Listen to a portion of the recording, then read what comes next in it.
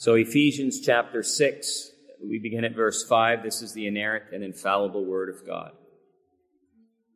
Slaves, obey your earthly masters with respect and fear, and with sincerity of heart, just as you would obey Christ. Obey them not only to win their favor when their eye is on you, but like slaves of Christ, doing the will of God from your heart. Serve wholeheartedly as if you were serving the Lord, not men, because you know that the Lord will reward everyone for whatever good he does, whether he is slave or free. And masters, treat your slaves in the same way. Do not threaten them, since you know that he who is both their master, and yours is in heaven, and there is no favoritism with him. That's as far as we'll read in this part of God's holy word. Oh, friends, Jesus, taught in the Sermon on the Mount that being a Christian means that we are salt and light in the world. That is your identity if you are united to Jesus Christ. And it is also at the same time one of the ways that God advances his kingdom. One of the ways that Christ uses to build his church. It is a means that the Holy Spirit uses for good in other people's lives. Jesus said, in the same way, let your light shine before others, that they may see your good deeds and glorify your Father in heaven. As Christians, we are not intended to retreat from the world or abandon the world, but instead to live out grace-filled, Spirit-filled, Christ-like lives in the world. And a major part of our lives in the world is the workplace. The workplace. And this is where we've come now in Paul's letter to the Ephesians.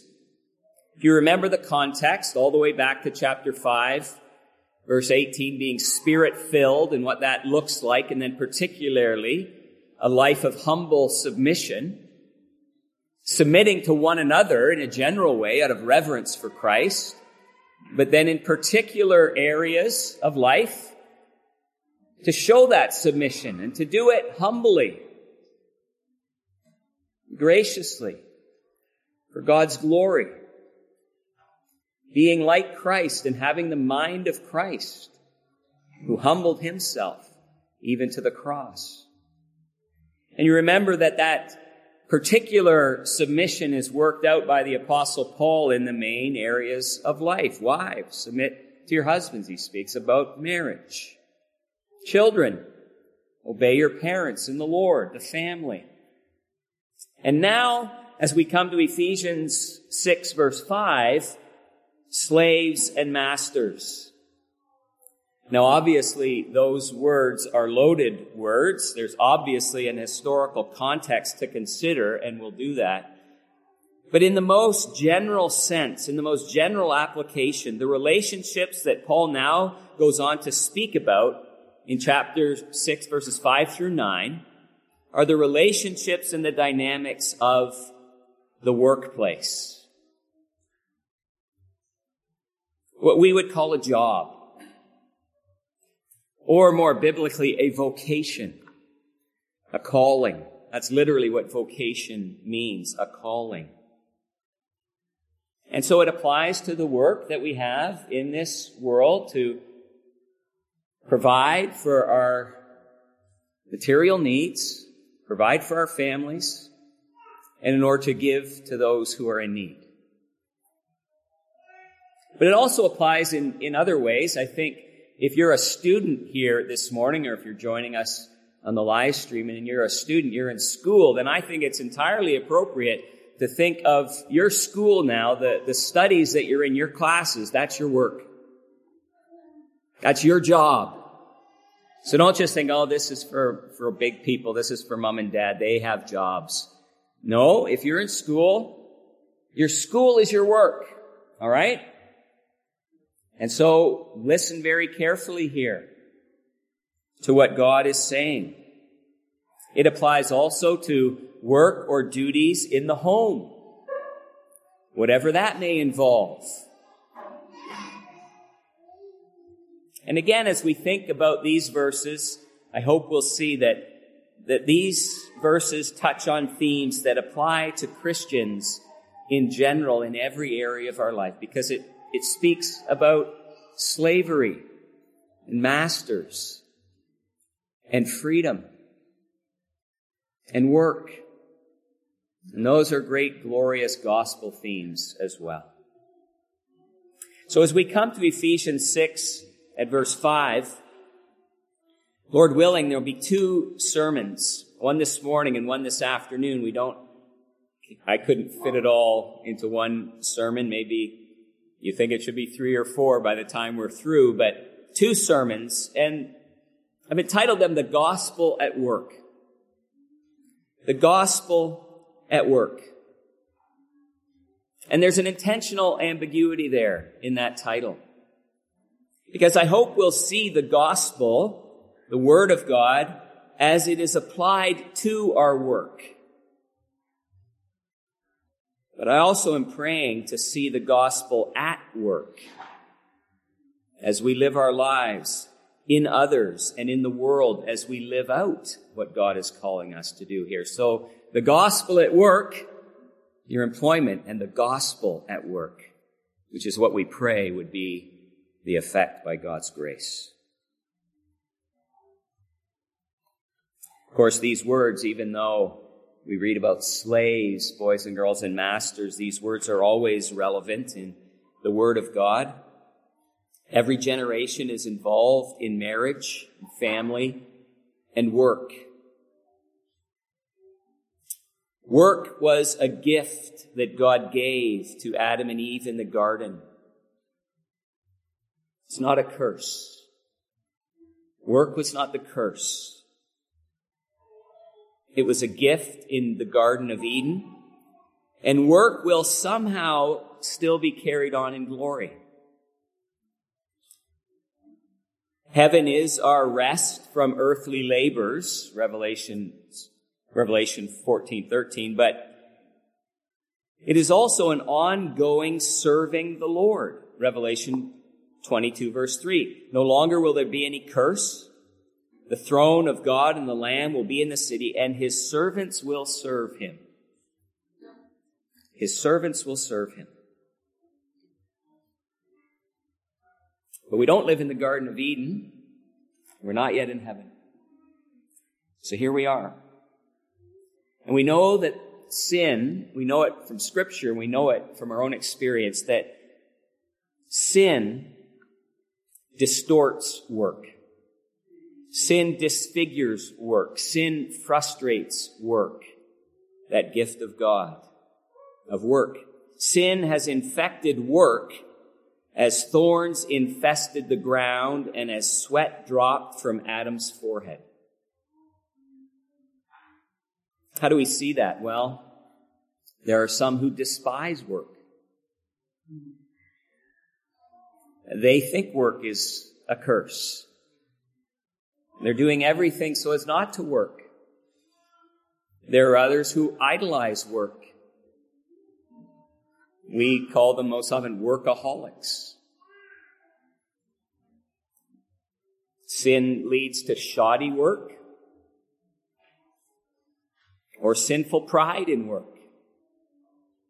All kinds of ways that sin gets in there and ruins what should be good. But the gospel redeems people, and it also redeems the work they do. The work of Jesus for us and the work of his Holy Spirit in us changes our whole attitude toward work. And that changed attitude should change how we work, no matter what our circumstances might be. Your work this morning might be wonderful. You might have your dream job. Or your work may be a great source of concern in your life right now. Especially if it's hard, difficult, if your employer is less than the perfect boss, perhaps. Maybe if your work is menial or boring. If you're there at work and you've ever wondered, why am I even bothering doing this anymore? These verses in Ephesians 6 are a great corrective to Christians and also a great encouragement to us as we think about living out the gospel at work. The gospel at work. Well, what do we see? Verse 5. Slaves. Slaves. Now, when Paul writes wives, okay, children, okay, slaves. Slaves. Don't just, all sorts of thoughts just come flooding into your mind as soon as you read that word. Just that first word here, I think, is both amazing and alarming. Amazing and alarming. I think first we should see how amazing it is. We should be struck with the amazing point that Paul speaks to slaves at all. That here is a letter, formal letter, written to the church. And in this letter, the Apostle Paul addresses slaves. We go over that quite quickly. But it's really quite something, especially if you had lived in that time. In the context of the first century, no one would have bothered to include slaves in a letter. Why would you? It'd be like speaking to your vacuum cleaner. Slaves? Imagine people, oh, what are you doing taking the time to write to slaves? To address them along with masters. What a beautiful example of how God considers those that the world might despise or reject. What a reminder that while man looks at the outward appearance, the outward circumstances, God looks at the heart. And in Christ, there is no male or female or barbarian or Scythian or slave or free. The Bible is full of examples like that. It's so wonderful to see. It's such a message to human culture in every generation. The announcement of Christ's birth came to lowly shepherds. We're so used to this story. But in antiquity, people have said, certainly if you're an Egyptian, what, shepherds? Not shepherds. The resurrected Jesus appears first to a woman. What an honor. Jesus puts on women.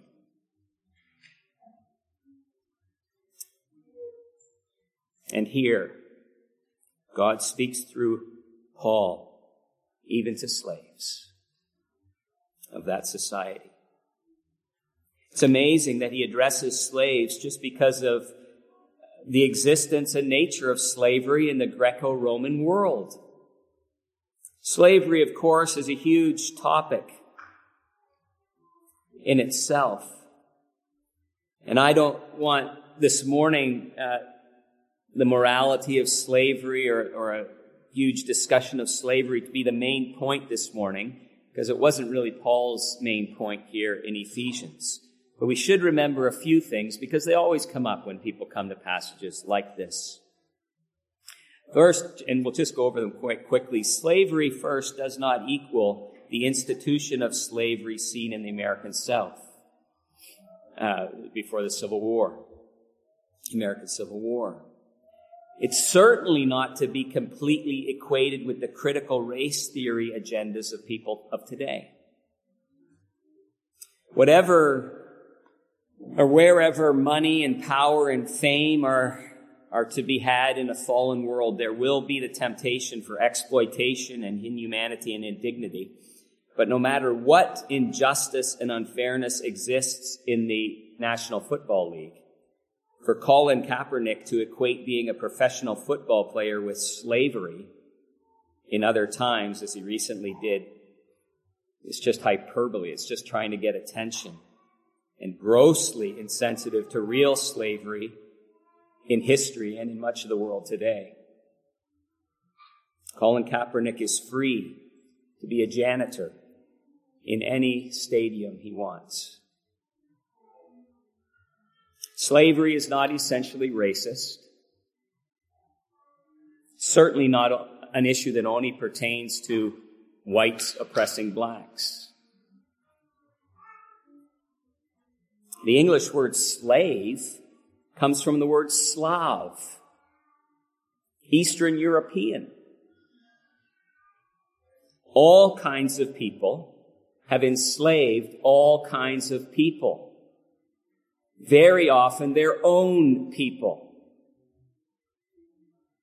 We have to think carefully when we think about slavery and not just adopt everything we hear, especially in our critical day of critical theory.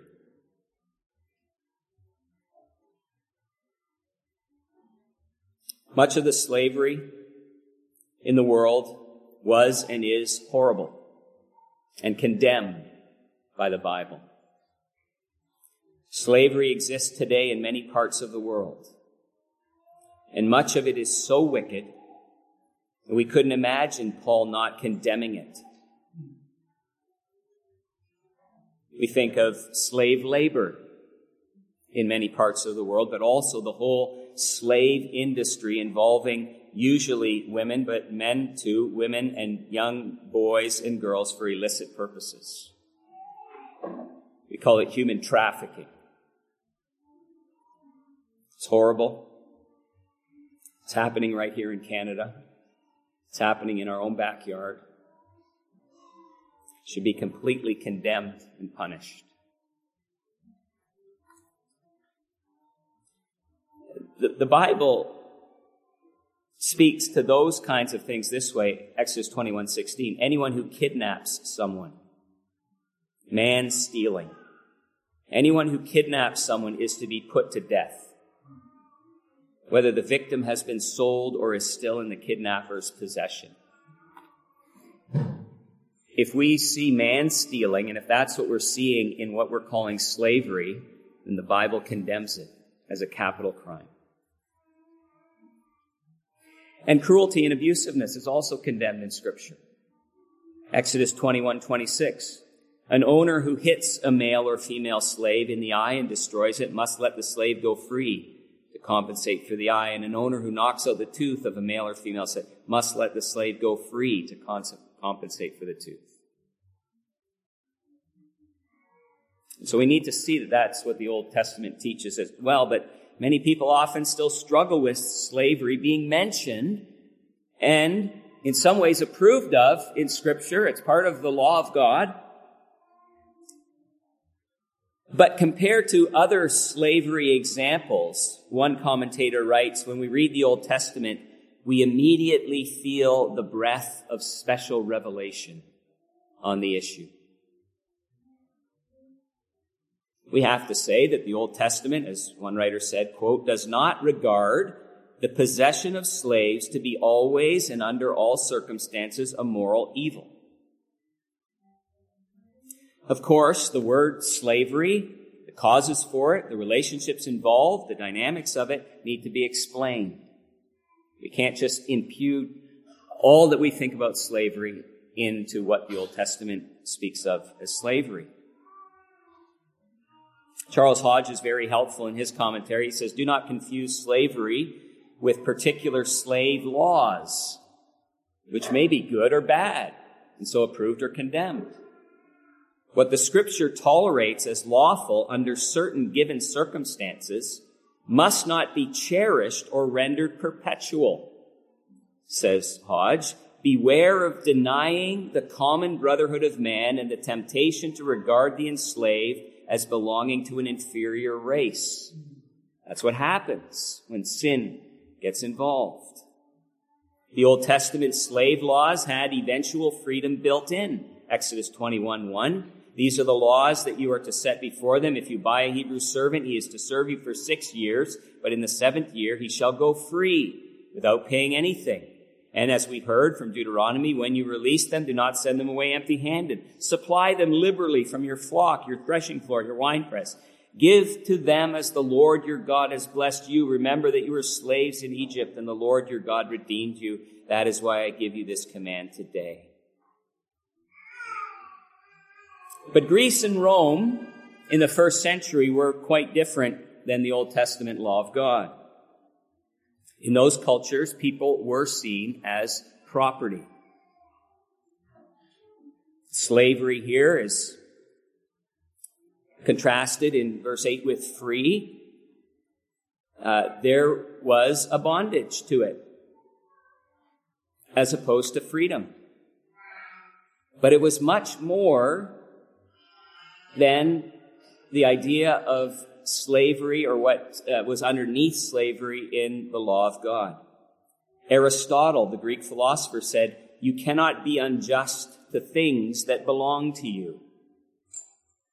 As a slave is a living tool, and the tool is as a lifeless slave.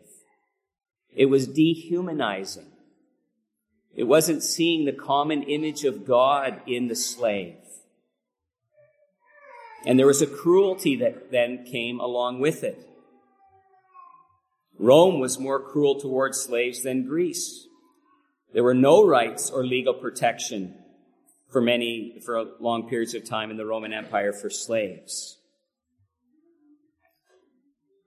The Roman freed person or free person thought that, as one writer said, work was unworthy of a free man and was considered vulgar. If you're free, you wouldn't stoop to do any work. By the first century, there was some better treatment for slaves. Laws enacted. You couldn't maim or kill a slave just on a whim. You could no longer put a brand on his or her face. But it was still harsh and often cruel. Some estimate that 50% of the population in the Roman Empire were slaves. Up to 60 million slaves at one point. Slaves would have been responsible for domestic duties, manual labor. But there was another side as well. Educated people were also slaves, like doctors. You'd be a slave. Teachers, administrators, entertainers. The slaves could be inherited or purchased, acquired in the settlement of bad debt. Prisoners of war commonly became slaves. Just for a counterpoint, one historian says many slaves in the Greco-Roman world enjoyed more favorable living conditions than many free laborers. Contrary to the supposition that everyone was trying to avoid slavery at all costs, it is clear that some people sold themselves into slavery to obtain particular employment open only to slaves and to enjoy a better standard of living than they had experienced as free persons. And so we have to have a balanced, nuanced view here of what's going on. When we see the word slave, it's not always Alex Haley's Roots, if you can remember that from, I think, the 1970s. Pre-Civil War American slavery. It's not that. Often and in many ways. But still, very often, it was oppressive and difficult and miserable and sinful, the things that were done to slaves. So why does Paul seem to ignore the issue of slavery itself? That's the question that people have here. Slaves, why doesn't Paul go on to say, fight for your freedom? Organize a protest. Storm the Capitol. Why doesn't he say that?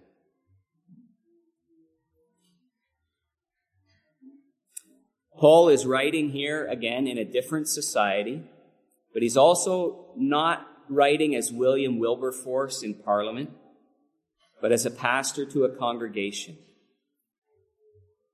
One writer says, this letter is addressed to members of a church, not leaders in society. It was meant to help Christians in their present circumstances. The glory of the gospel is that it has something to give in the worst situation we experience. The purpose of Paul's ministry was to see people free in Christ now, whether or not slavery would be abolished in the future. When that happened, however, the weapons forged by the gospel won the battle. Did Paul cherish all slavery and want it to be perpetual? He wrote in 1 Corinthians 7:21 to slaves, if you can gain your freedom, do so. Paul wasn't completely pro-slave as an institution. If you can gain your freedom, do so. He spoke of slave traders as ungodly and sinful in 1 Timothy 1:9. In the letter to Philemon, he sends back a runaway slave, but says to his master Philemon, perhaps the reason he was separated from you for a little while was that you might have him back for good, no longer as a slave, but better than a slave, as a dear brother. He is very dear to me, but even dearer to you, both as a man and as a brother in the Lord. So this situation of slavery, it's not an easy situation just to casually or quickly speak about. It's hard for us to comment about it from our place of freedom that we just take for granted and just say, well, it wasn't so bad to be a slave. But why didn't Paul fight for the abolition of slavery? Why didn't he become a gospel Spartacus and start a slave revolt or encourage one? We need to remember as well, in that time, it was death for a slave to revolt or run away. Encouraging slaves to revolt or escape would have resulted in death for them and disrepute for the gospel. There was a more excellent way. The freedom that Jesus came to bring was first and foremost a spiritual freedom. We are Abraham's descendants and have never been the slaves of anyone. How can you say that we shall be set free?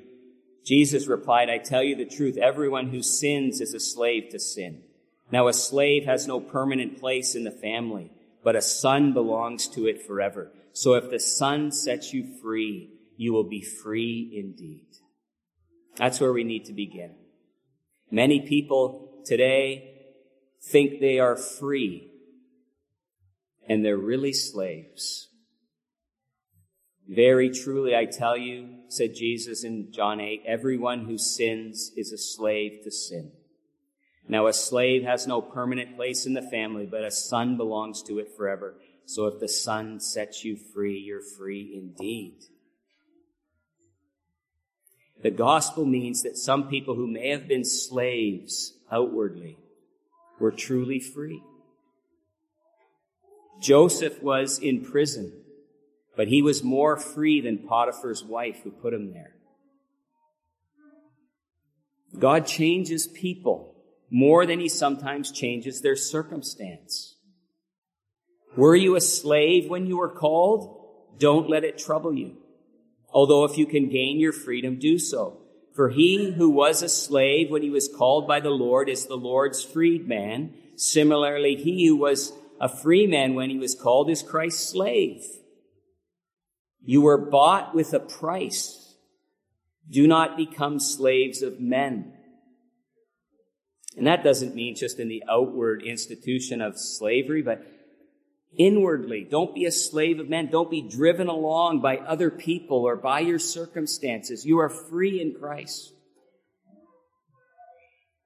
What was true for slaves then, Christian slaves then, is true for us today. God can give you true freedom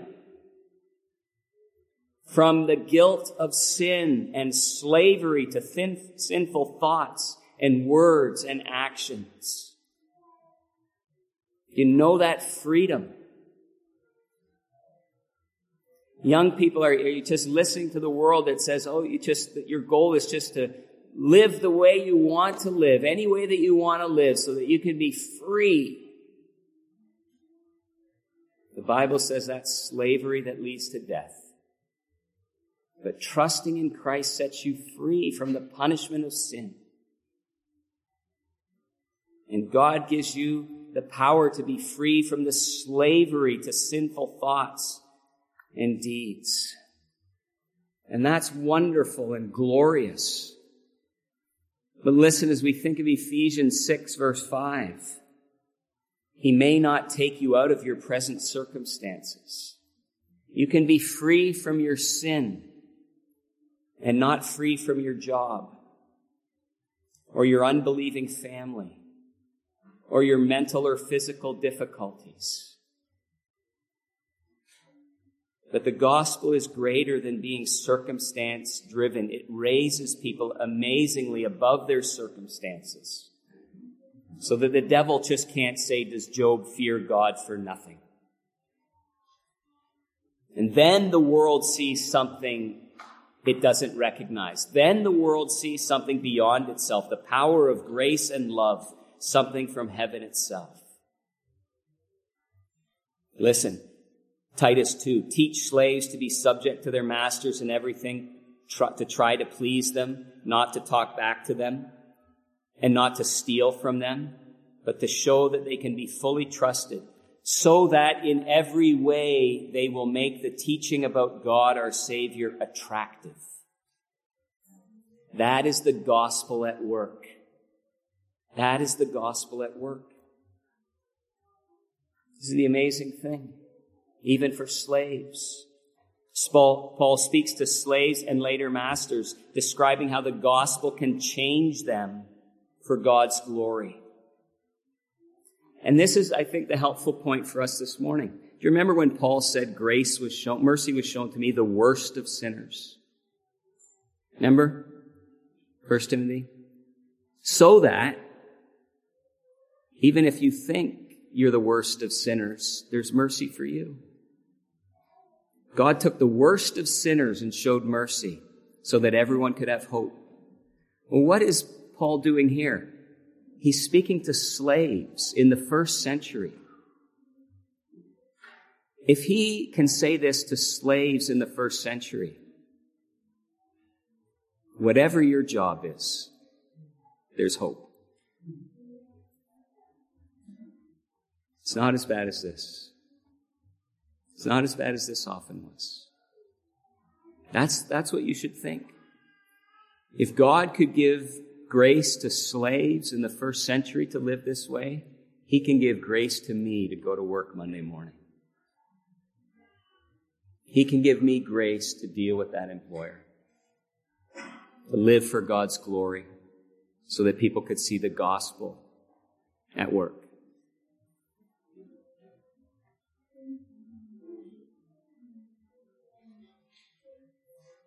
How much more this speaks to us when our situation is not as desperate and grim as being a slave. And so we have this word that speaks to us about how we work in the world, how we conduct ourselves at our work, whatever that is, workplace, home, school, and why we work the way that God is calling us to do. 2 main points this morning. Much more brief. Here are the 2 main points that Paul gives us here in Ephesians 6, 5 through 9. 2 things to keep in mind. Whom we serve and how we serve. Whom we serve and how we serve. Whom we serve. We'll deal with that this morning. We'll go to how we serve this afternoon. Whom we serve. When you go to work, when you wake up on Monday morning, For whom do you work? Well, of course, there are all kinds of answers. The name of your employer or your company comes to mind. Maybe it's the government, maybe it's private sector. But also, again, less clear but still applicable answers. For whom do you work when you clean the house, when you do the dishes, when you take out the garbage?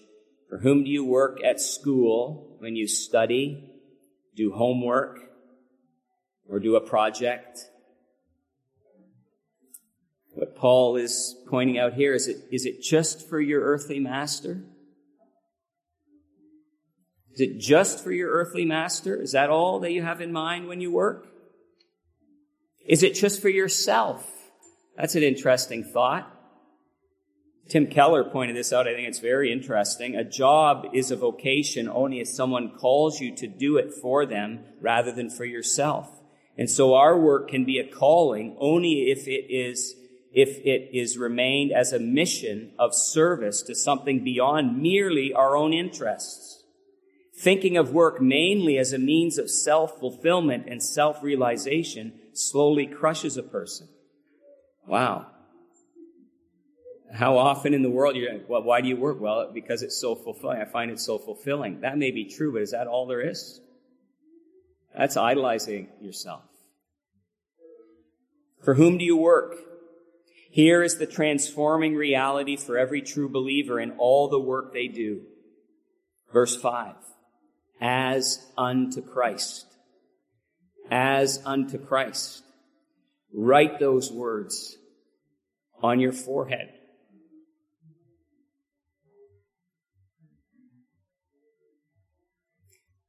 Bind them to your hands. Write them over your computer. Put them up on the fridge. As unto Christ. Write them on the beakers in the laboratory. As, if you're allowed, as unto Christ. Did you notice that in this section, verses 5 through 9, in every verse, the Lord is mentioned. Go through it. In every one, it refers back to the Lord. The Lord, the Lord, the Lord. Who is your master? In every area of life, including the workplace, if you're a Christian, you serve Jesus. That's the point. It was the same for all submission in 5:21, out of reverence for Christ. Verse 22, as unto the Lord. Chapter 6, verse 1, in the Lord. Don't keep your eyes downward at the grindstone. Lift them up to heaven where Christ is. When Paul says in verse 5, obey earthly masters, literally masters according to the flesh, that is language that anticipates the contrast in verse 9. The master, the one who is in heaven. There are two masters.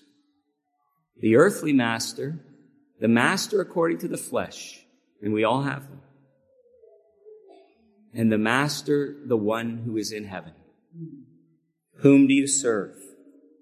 Two avenues of application for that question.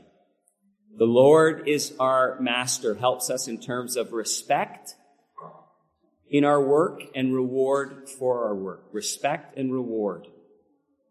One motivation for work is that you respect your employer. When you do it, it will reflect in your work. When you respect your employer, it will reflect in your work. You want to work hard to please them. You're more inclined to put up with things because you know that you're contributing to that person's good name or welfare or furthering the cause. It's a wonderful motivation to have in work. Isn't that how Jesus lived and served?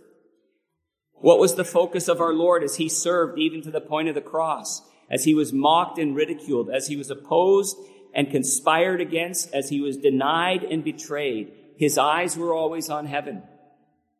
For I have come down from heaven not to do my will, but to do the will of him who sent me. I have brought glory on earth to you by finishing the work you gave me to do. The ultimate respect for the one whose work you are doing.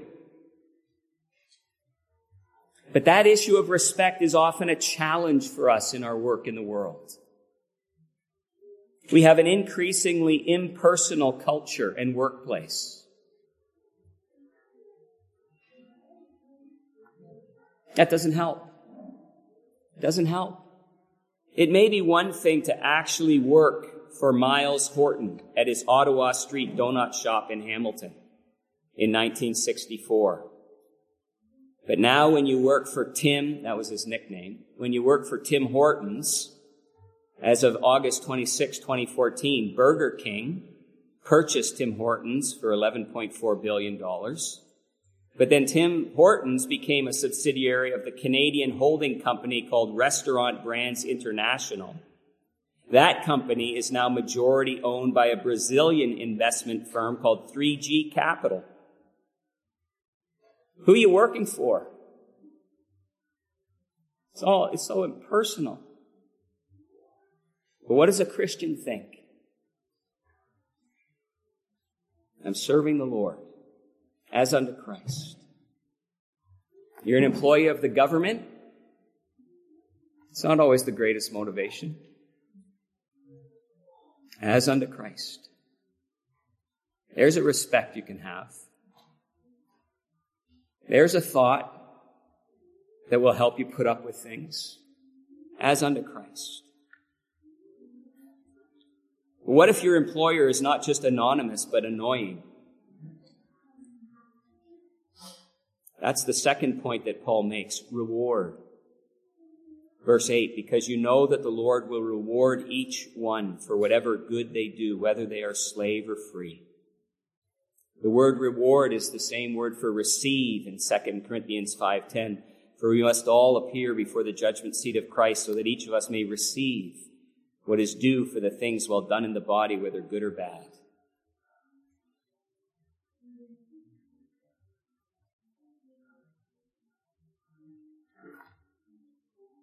You may receive a lot of grief from your employer, from your earthly master in lots of ways, and grief may be a euphemism. Slaves, of course, were often in a much harder situation, certainly less vocational mobility than we have often. We need to remember what Paul said, if you can gain your freedom, do so.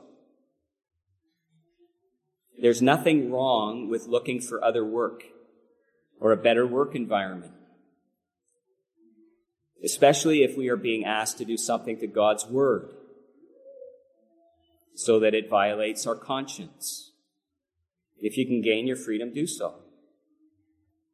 We are not called to be employment martyrs just for the sake of it. Some of you, I know, today, tomorrow, face real challenges at work with what's being required. Do what you can to make your case, but do it with respect and humility. And if for the time being the situation doesn't change, there isn't other work, carry on the way that God wants you to work, as we'll see this afternoon. Keep doing good. God is not unjust. Leave the ultimate dealings with your employer to the Lord, since you know that he who is both their master and yours is in heaven, and there is no favoritism with him. Do not take revenge, but leave room for God's wrath, for it is written, it is mine to avenge, I will repay, says the Lord. On the contrary, if your enemy is hungry, feed him. If he is thirsty, give him something to drink. If he's your boss, give a good day's work. In doing this, you will heap burning coals on his head, and do not be overcome by evil, but overcome evil with good. Every Christian is free in Christ. Every Christian is a slave of Christ and a servant of God and of righteousness, whatever your work may be. But whatever it is this morning, whatever your work is, as unto Christ, in terms of the respect for the one for whom you work and the reward that you'll receive. Since then you have been raised with Christ, set your hearts on things above where Christ is, seated at the right hand of God. Set your mind on things above, not on earthly things. For you died, and your life is now hidden with Christ in God. As unto Christ. So that as much as we want good job reviews and evaluations here on earth, how much more by God's grace to hear, well done, good and faithful servant. You have been faithful with a few things. I will put you in charge of many things. Come and share your master's happiness.